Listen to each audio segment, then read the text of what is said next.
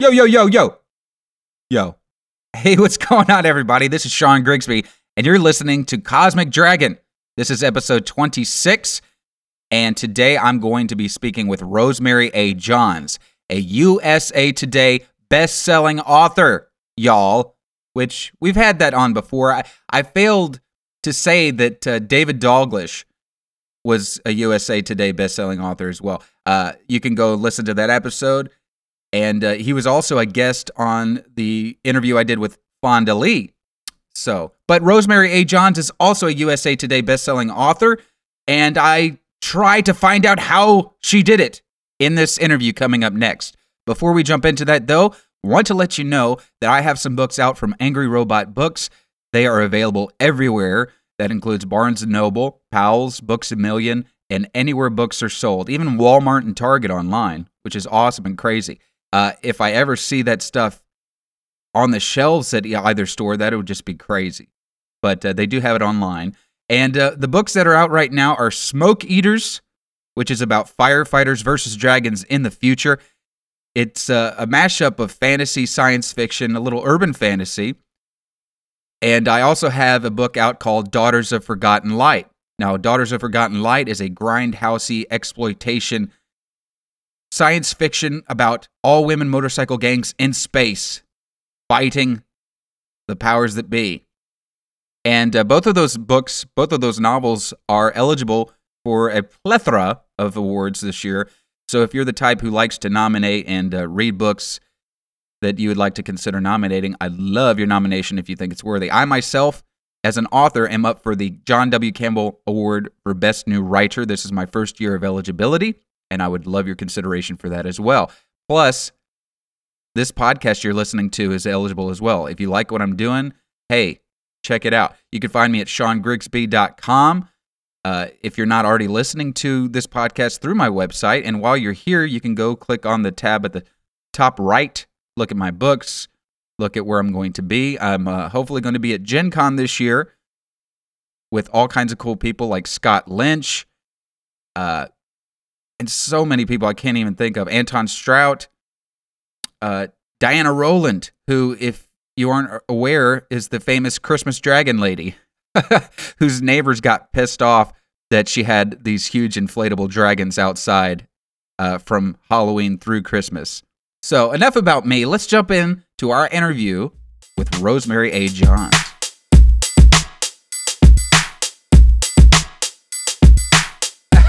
So we're here with Rosemary A. Johns, who is a USA Today best-selling author. And I've read, Rosemary, that you were traditionally published with your short fiction. Is that the case with your novels, or are you self-published with the novels?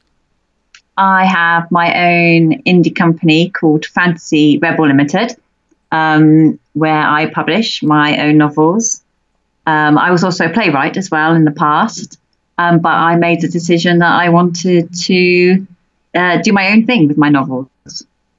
And you're a USA Today best-selling author. So my question, first of all, before we jump into what your books are about, is how did you do that? Well, one of the things I did was I was in a box set. So the last time was over this summer. I was in a box set called The Shadow Files. That was with one of my Rebel Angels series. That was very exciting. One of the things it's been about 3 years now that I've been doing novels. And it's gradually built. It's gradually built, really. So one book basically led to the 6, 7 other. Yeah. Okay. I write what's called the Rebel verse. So it's set within a paranormal world. So the first series was called Rebel Vampires. The one I'm writing now, which is a 5-book series, is called Rebel Angels. There's going to be another one starting in autumn. And so basically I write addictive fantasy around rebels. And that's really me. So that's become my kind of niche. And I have a kind of strong following for that. And I've even had people who have, I had somebody who designed a jewelry range around it. I've had Vox songs that have been written around it for both series. Wow. So I kind of discovered that it had people had a really strong reaction to it, really, which was great. And I think also it's from being a British author and bringing a British twist to it. I think that's another element. Yeah, because, well, first of all, would you consider your books urban fantasy, or do you call them something else? I would call them urban fantasy. Yeah, I call them urban fantasy. The first one is vampires. The second one's got angels in it. The next series has something else in them. But they're set in the real world, but it's not the real world that we're living in now that we would recognize. It's a lot more fantastical than a lot of urban fantasy is. It's possibly more literary than some urban fantasy may be. But I mean, in the great tradition of Neil Gaiman, it's probably as close as that's probably the closest you're going to get. Yeah. Where do you think urban fantasy lies in the marketplace, be it self-publishing or traditional publishing? I'd say it lies mainly with indie. Indie is killing it in terms of how successful it is with urban fantasy. And I went indie primarily because of the very first series that I wrote, which was Rebel Vampires.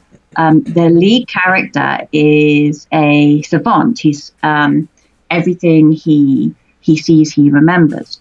And it was inspired by my son, who's an autistic savant. And I had this concept that I wanted it to be a story, almost like a critic described it as a paranormal version of The Notebook, because his lover, who is human, who he's been with all his life, it has dementia. She's forgetting all the life they've had together.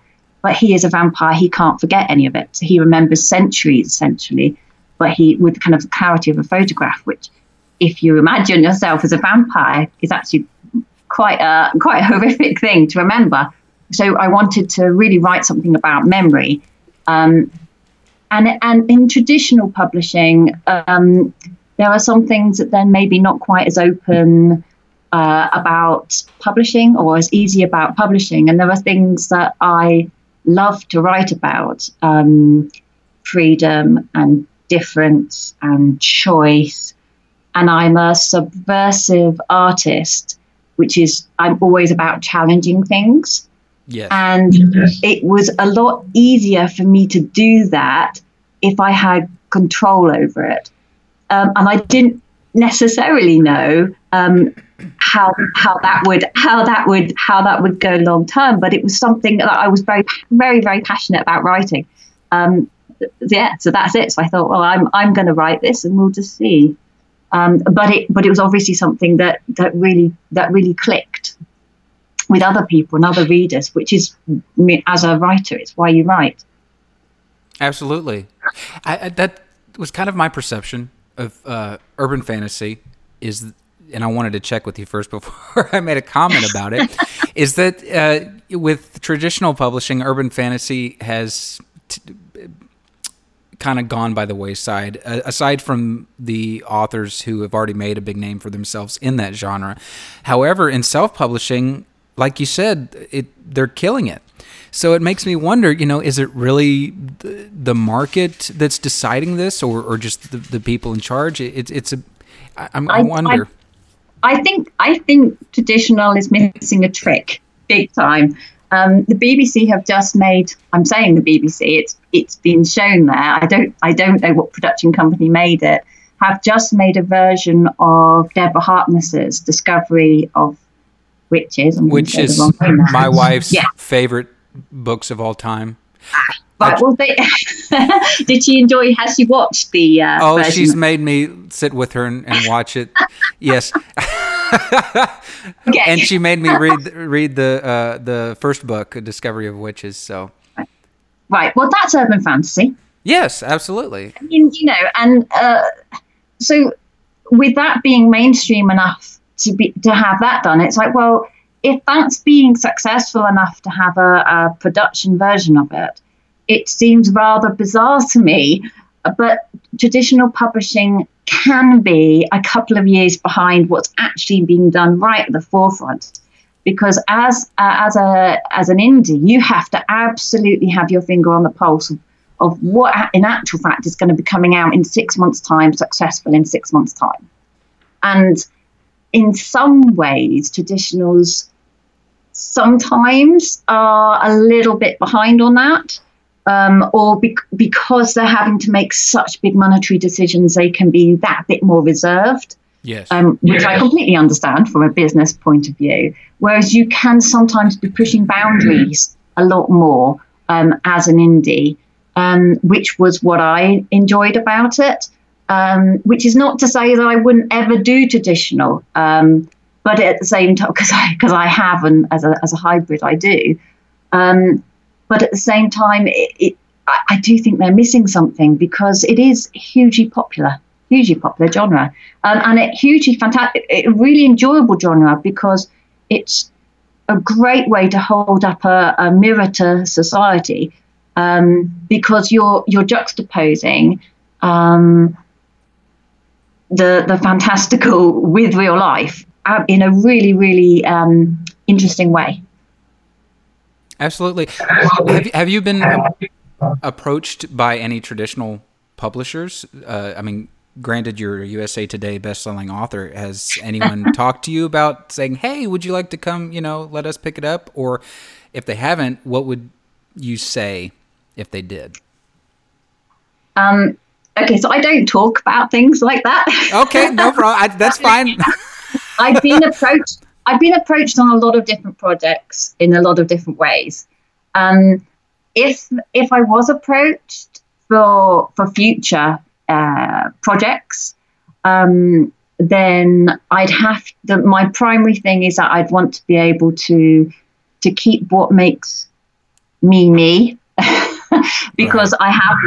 I have worked previously on projects where you kind of get blunted. This is the best way to describe it, because I've worked on co-projects for theatre and play. This is actually an interesting point about voice, because I have a very distinctive voice in my books, and I think this is what makes you either stand out or not stand out. And this is true because there isn't actually, when someone buys a book on Amazon, if you've done your job properly as an indie, that the person buying it doesn't know that you're indie. It shouldn't be about you're an indie or a traditional, because they won't know. Right. So, I mean, there isn't a distinction. You're a good writer, you are not a good writer. It doesn't, there isn't that line. It doesn't make a blind bit of difference. But what makes somebody pick you out is the fact of your voice is distinctive. And I have a very distinctive voice.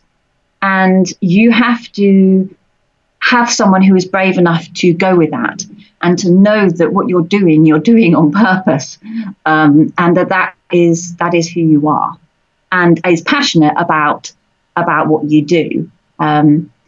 If someone has equal passion to you, then I'm pretty much always open to opportunity and looking for opportunities, because that's, again, I think that's another trait of someone who's going to be successful in pretty much any business is being open to all opportunities, but then able to look through those opportunities properly and understand which one's going to work for them and won't work for them. Very true. You had mentioned something about being. I don't think you used the word eclectic, but that's the word that pops to mind. Yeah. But basically, having that freedom and being the type of writer to where you write what you want and you don't get yourself pigeonholed or have a publisher pigeonhole you. And that's the type of writer that I am, because I like to write different kinds of stuff. I may write about Firefighters versus Dragons, then they turn around and write a space western, and that's just how I am. And that's one of the reasons I think my agent suggested, that I shouldn't not consider being hybrid, but it's so scary to be a self-published author. I mean, I do a lot of my own marketing, promo, social media stuff, but it would just be, to me at this point, it seems mind-boggling. So my question would be, what are some things that you have found work well as far as marketing? And because getting people to know about the book is the first step. So what has worked for you that you've found? So I'd say the very first step is actually getting the product right. So a lot of people don't spend the right length of time on actually getting the book right. And they worry far too much on getting the marketing right. Right. So in reality, it's making sure that you're writing what people want to be reading. And making sure that it's going to stand out, because with all the best will in the world, you can spend whatever you like. But if it's not good enough, it's not going to, and that includes editing, then, it's not going to do that well. And that includes your cover and your blog and, your description. So that would be my primary advice. And that includes... So I write a lot about emotions. So that means that if you read mine, you'd think that this is like thrilling and action and vampires and angels and epic battles. And there's a lot of dark humor in there. But in reality, what it's about is, so I used to direct in a theatre company and I used to act. And one of the main things that we look for, and I would look for as an actress, was something had truth to it. So in a scene, who am I watching on that stage? Because all the time their reactions are truthful reactions. So when I'm writing something, I'm constantly looking, well, what's the motivation of my actors? See, I'm even thinking of them as actors, of my characters. You see, that's how much. But also, what's the truth? What's the ultimate truth of that scene? And I think of them in scenes, as you can hear from me describing it, rather than chapters. They are scenes in my head. So the emotion of your book that's going to hook somebody. So getting that right and getting the plotting of everything that you're going to write, and knowing who you are and what you're passionate about, and only writing what you're passionate about, is the number one thing for any writer. Because if you're indie and you're not completely passionate about what you're writing and know why you've written it, no amount of marketing afterwards is going to do anything. So I literally could give seminars, 3, 4, 5 months. I've done a master's in marketing. Which I would advise anyone to do, is seriously look up proper courses and go on masters in marketing and publishing and creative courses. Yes, you've got to do all of that. You've got to take it as a proper craft if you're going to go indie. So I've done all of that as well. But the very first thing is you've got to take it very, very seriously, the initial thing of writing the book. And you've got to see it as a craft, which I've always seen writing as a craft. So, but I mean, I didn't see writing an indie book as any differently than I would had I written it for my traditional side. I think that's a really important point. Oh, absolutely.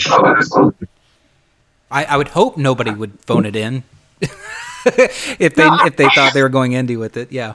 I'm not sure it's a matter of phoning it in, but a lot of indie authors haven't necessarily had that traditional background.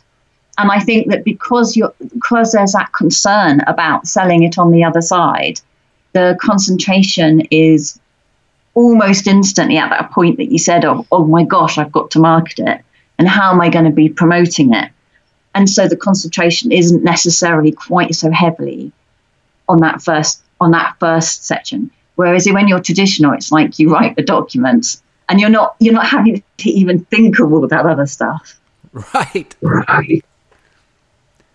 But that is one thing I do caution other traditional published authors as well, as not to rely too heavily on the publisher to do most of the marketing, because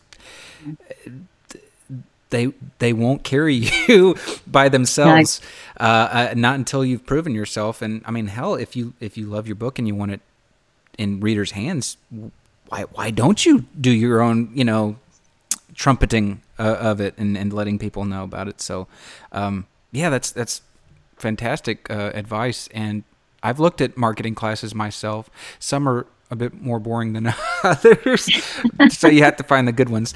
And you mentioned that if an indie does a good job, that you wouldn't even be able to tell whether they were indie or traditionally published. And I think one of the first steps, or one of the first things recognized with that, is the cover. And you have some fantastic covers for your book. What can you tell us about those? Who did you get to do these, or did you do them yourself? I certainly didn't do them myself. So I can write. See, this is the other thing. Right? There's a mistaken assumption when you go indie. It's like, I can do it all. Right, and you can't. I can write my book. I can do my cover. I can, it's like, no. It's like you get the experts to do the bit. I'm the writer. Like, I'm not the expert in everything in my book. And especially with the cover. The covers are by Rebecca Frank. And the other important thing, though, with the cover is, again, you don't just pass on the cover, and you've got to really, really know what you want from your cover and give a really proper design brief. So I knew very much what I wanted for this series. I hesitate to say perfectionist, but I have a very strong vision. But also, I see things in a very visual way, and I knew very much what I wanted to translate from what I'd written into the covers. And so you make sure that you give a very strong, proper design brief. Which does not mean saying every tiny detail of what you want your two lead characters to look like on the front, but it means giving a mood of it, which they can then work on and put their stamp on, which was done, I think, really well on these covers. So no, I think it was they did a very good job of getting the spirit of the books onto the covers. Absolutely. And you can just tell that it's urban fantasy just from the cover, which I think is a very talented thing to do, because with some you look and you say, I have no idea what genre this is, but it's pretty evident, at least to me, and I'm very bookish and I know a little bit about the marketing, but I think anybody could look at this and go, oh, that's urban fantasy. That's my thing. Let me check it out. And Absolutely. I love the colors. The colors, that's my big thing. I love colors, and of course my lead character is called Violet. So of course I think the colors and they're beautiful together, to the extent that I admit that I designed what they were wearing within each book, knowing what I wanted the front covers to look like. So I was actually there thinking, no, I can't have them wearing that top because it's going to totally clash on the book cover. So yeah, I was thinking ahead. I'm actually looking at the Rebel Angels cover right now, and that's what I was thinking. I was like, I love all the violet, that's my favorite color, and so that's very, very well done. You also mentioned about being an actress in theater. I myself am a former theater kid, and I kind of use that experiencing of getting into a character. And I transfer that into writing and kind of getting into the head of that particular character, whichever one or multiple. But it's so much fun to do that. And I never think about it until after the fact. But I say, oh, wow, I kind of got into that character while I was writing it. What do you like, musicals or just straightforward plays? So, I mean, what you said is absolutely it. I think it absolutely was invaluable for how I write and having the impact that you write in so many ways. Understanding the structure, understanding dialogue, motivations, but also losing yourself within the character whilst you're writing characters and voice. But I did all types. I did musicals. I acted musicals. I acted comedies. I acted straight plays, as it were. And I particularly like being able to make people laugh. The buzz. I really miss doing theatre, but I think you can see that in my books because I always have humour. But what I found in plays, what I particularly loved finding in plays, is those moments where you have drama and the moments of high drama, because this is something that all plays do. And then you have right next to it comedy or humour, or you have it the opposite way round. So you'll have a moment of humour or a really happy, something really happy, and then something really dramatic will happen.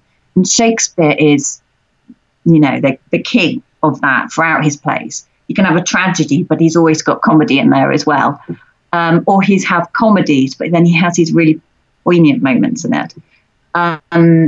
So Malvolio, for example, in Twelfth Night. So, and I've taken that a lot into my work, and to lower the tone from Shakespeare to Buffy, I always thought one of the reasons I liked Buffy was I thought that it did something really similar, was that it would have these moments of, sheer comedy, but then moments of drama, and then moments where it was frightening, and it had a really good way of throwing all these different emotions kind of together.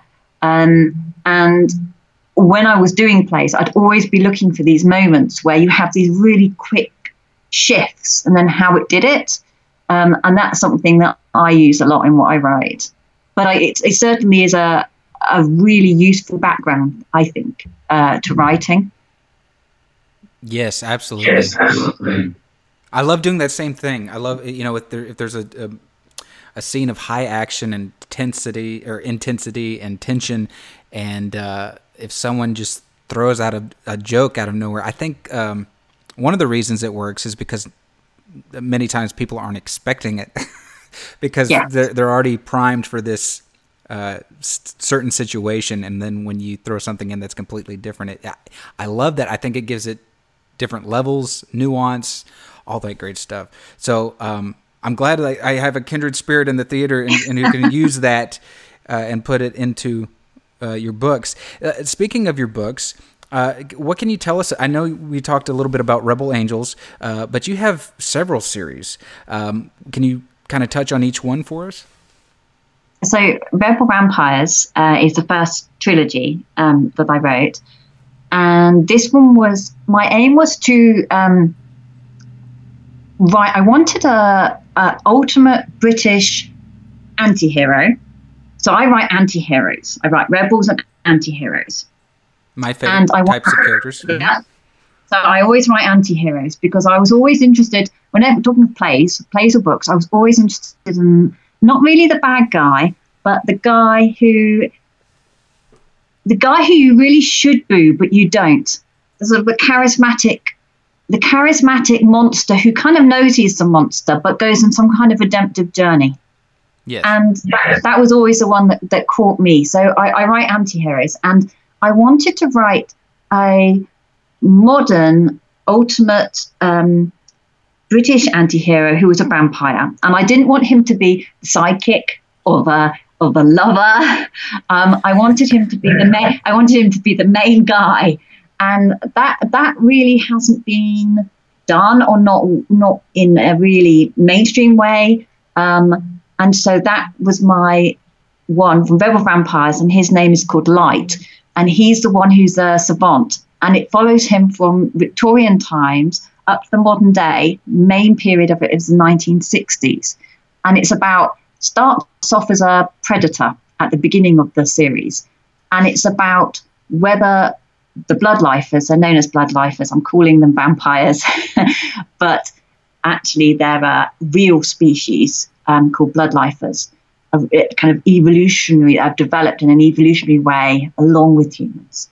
And it's whether they're the predators or whether they're the prey, because it all turns on its head and they become prey to the humans. And it was my attempt essentially to make an anti-hero, British anti-hero. And then the second series is Rebel Angels. And I wanted essentially to do the same thing, but with a female anti-hero, because I think that's something that's really underrepresented, because we have a lot of sort of kick-ass heroines in urban fantasy.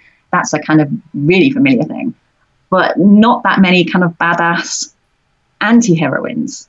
So she's half vampire, half angel. And it's got lots of it's angels versus vampires. That's the simplest way. Yes, okay. I can just say it's angels versus vampires, and Violet is the lead character in that. And both sides want her because she's half angel, half vampire. Both sides want her essentially as the ultimate weapon to win the war. And that's Rebel, And again, but as I said, essentially, I wanted to have a British anti-heroine, and they're both set in London, which is my dad's a Londoner, and I wanted to set 2 series in London. And so, but you yourself don't live in London. I live in Oxford, so not that far, but yeah. Okay. So just kind of far enough away. Far enough to not be London. Right. Yeah, but not that far.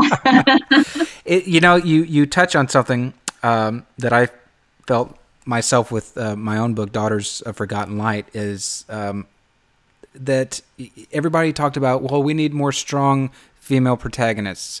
But I always loved the anti-heroes as well. And I wanted to, first of all, every character's a woman in this book. And I wanted them to be as rough and violent as any male character, which has been very divisive, to say the least, because a lot of people love it and they love that it's different and that, that these women are actually real. But then other people are like, I don't like women backstabbing each other and fighting, and that confused me a lot. In fact, I tell this to people, is that my mother said that if I wrote a book with all women, that it wouldn't get published. And so I proved her wrong. And so I appreciate that I'm not alone in that. And so we talked about Rebel Vampires. We talked about Rebel Angels. Now, do you have plans for any future books in a separate series at this time that we can know about? Yeah, well, I have a new series coming out in autumn, which, the titles haven't been announced yet, but that's going to be also set in the Rebel world, but it's a spin-off from Rebel Angels. And that's exciting because that will be set in Oxford, which is where I live. And yeah, so I'm really excited about that. So that's going to expand essentially on the series that I have. And I'm looking forward to that. What's been that was interesting what you were saying about your book, because it's just like, that's so similar, because I've had such an interesting response. I've had more fan mail about Rebel Angels from people who have really appreciated the way that Violet is a powerful woman, right? And is a realistic woman as well, and that's been really interesting.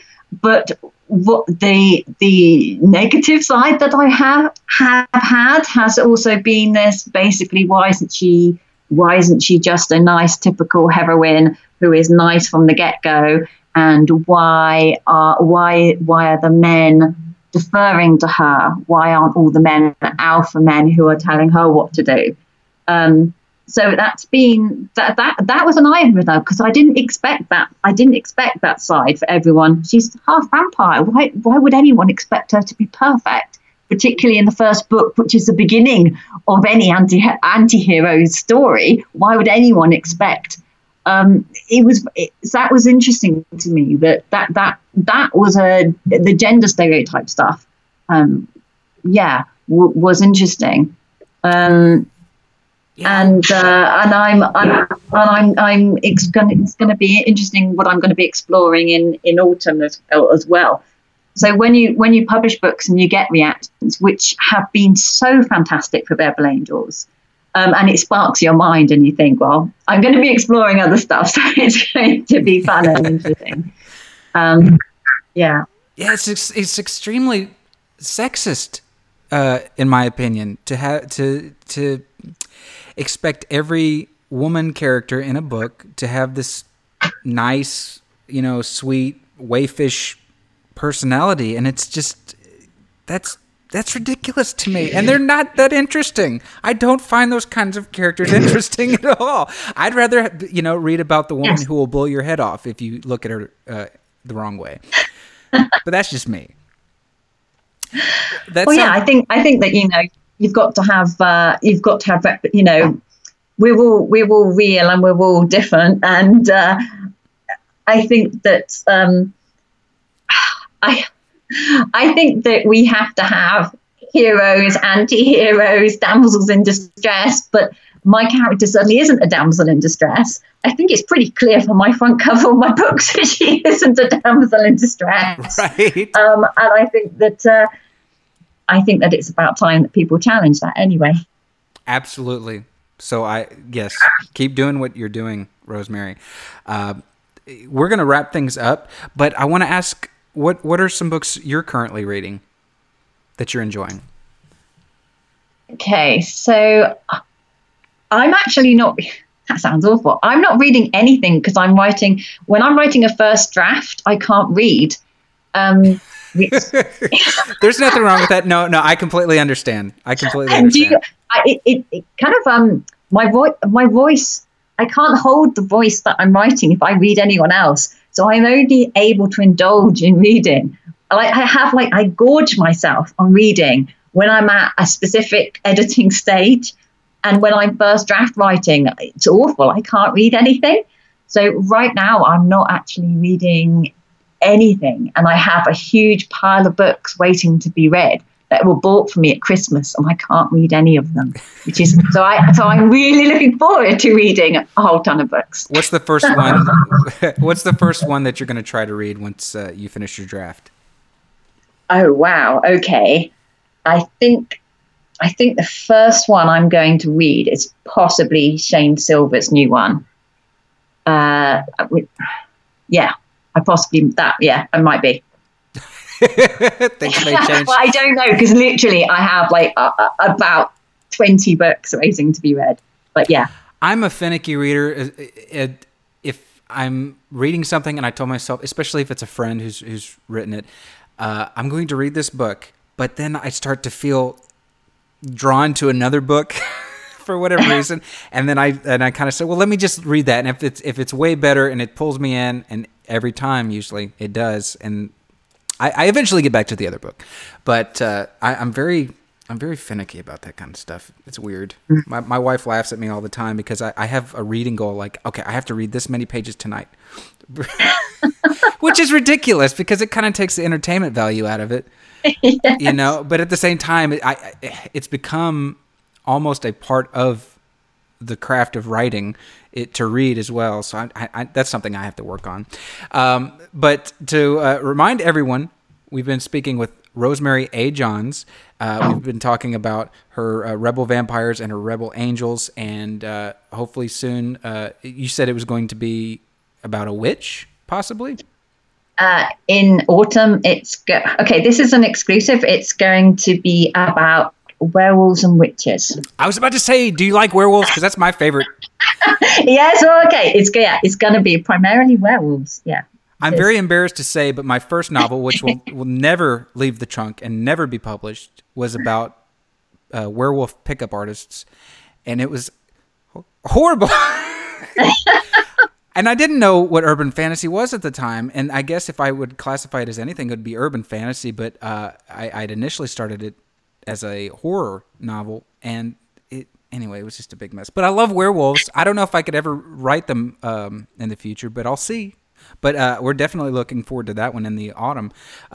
Rosemary, thanks so much for coming on Cosmic Dragon. We appreciate talking with you, and we wish you well. And hopefully you'll nail that USA Today bestseller again, and maybe even the New York Times. Who knows? Yes, thank you for having me on. It's been fun.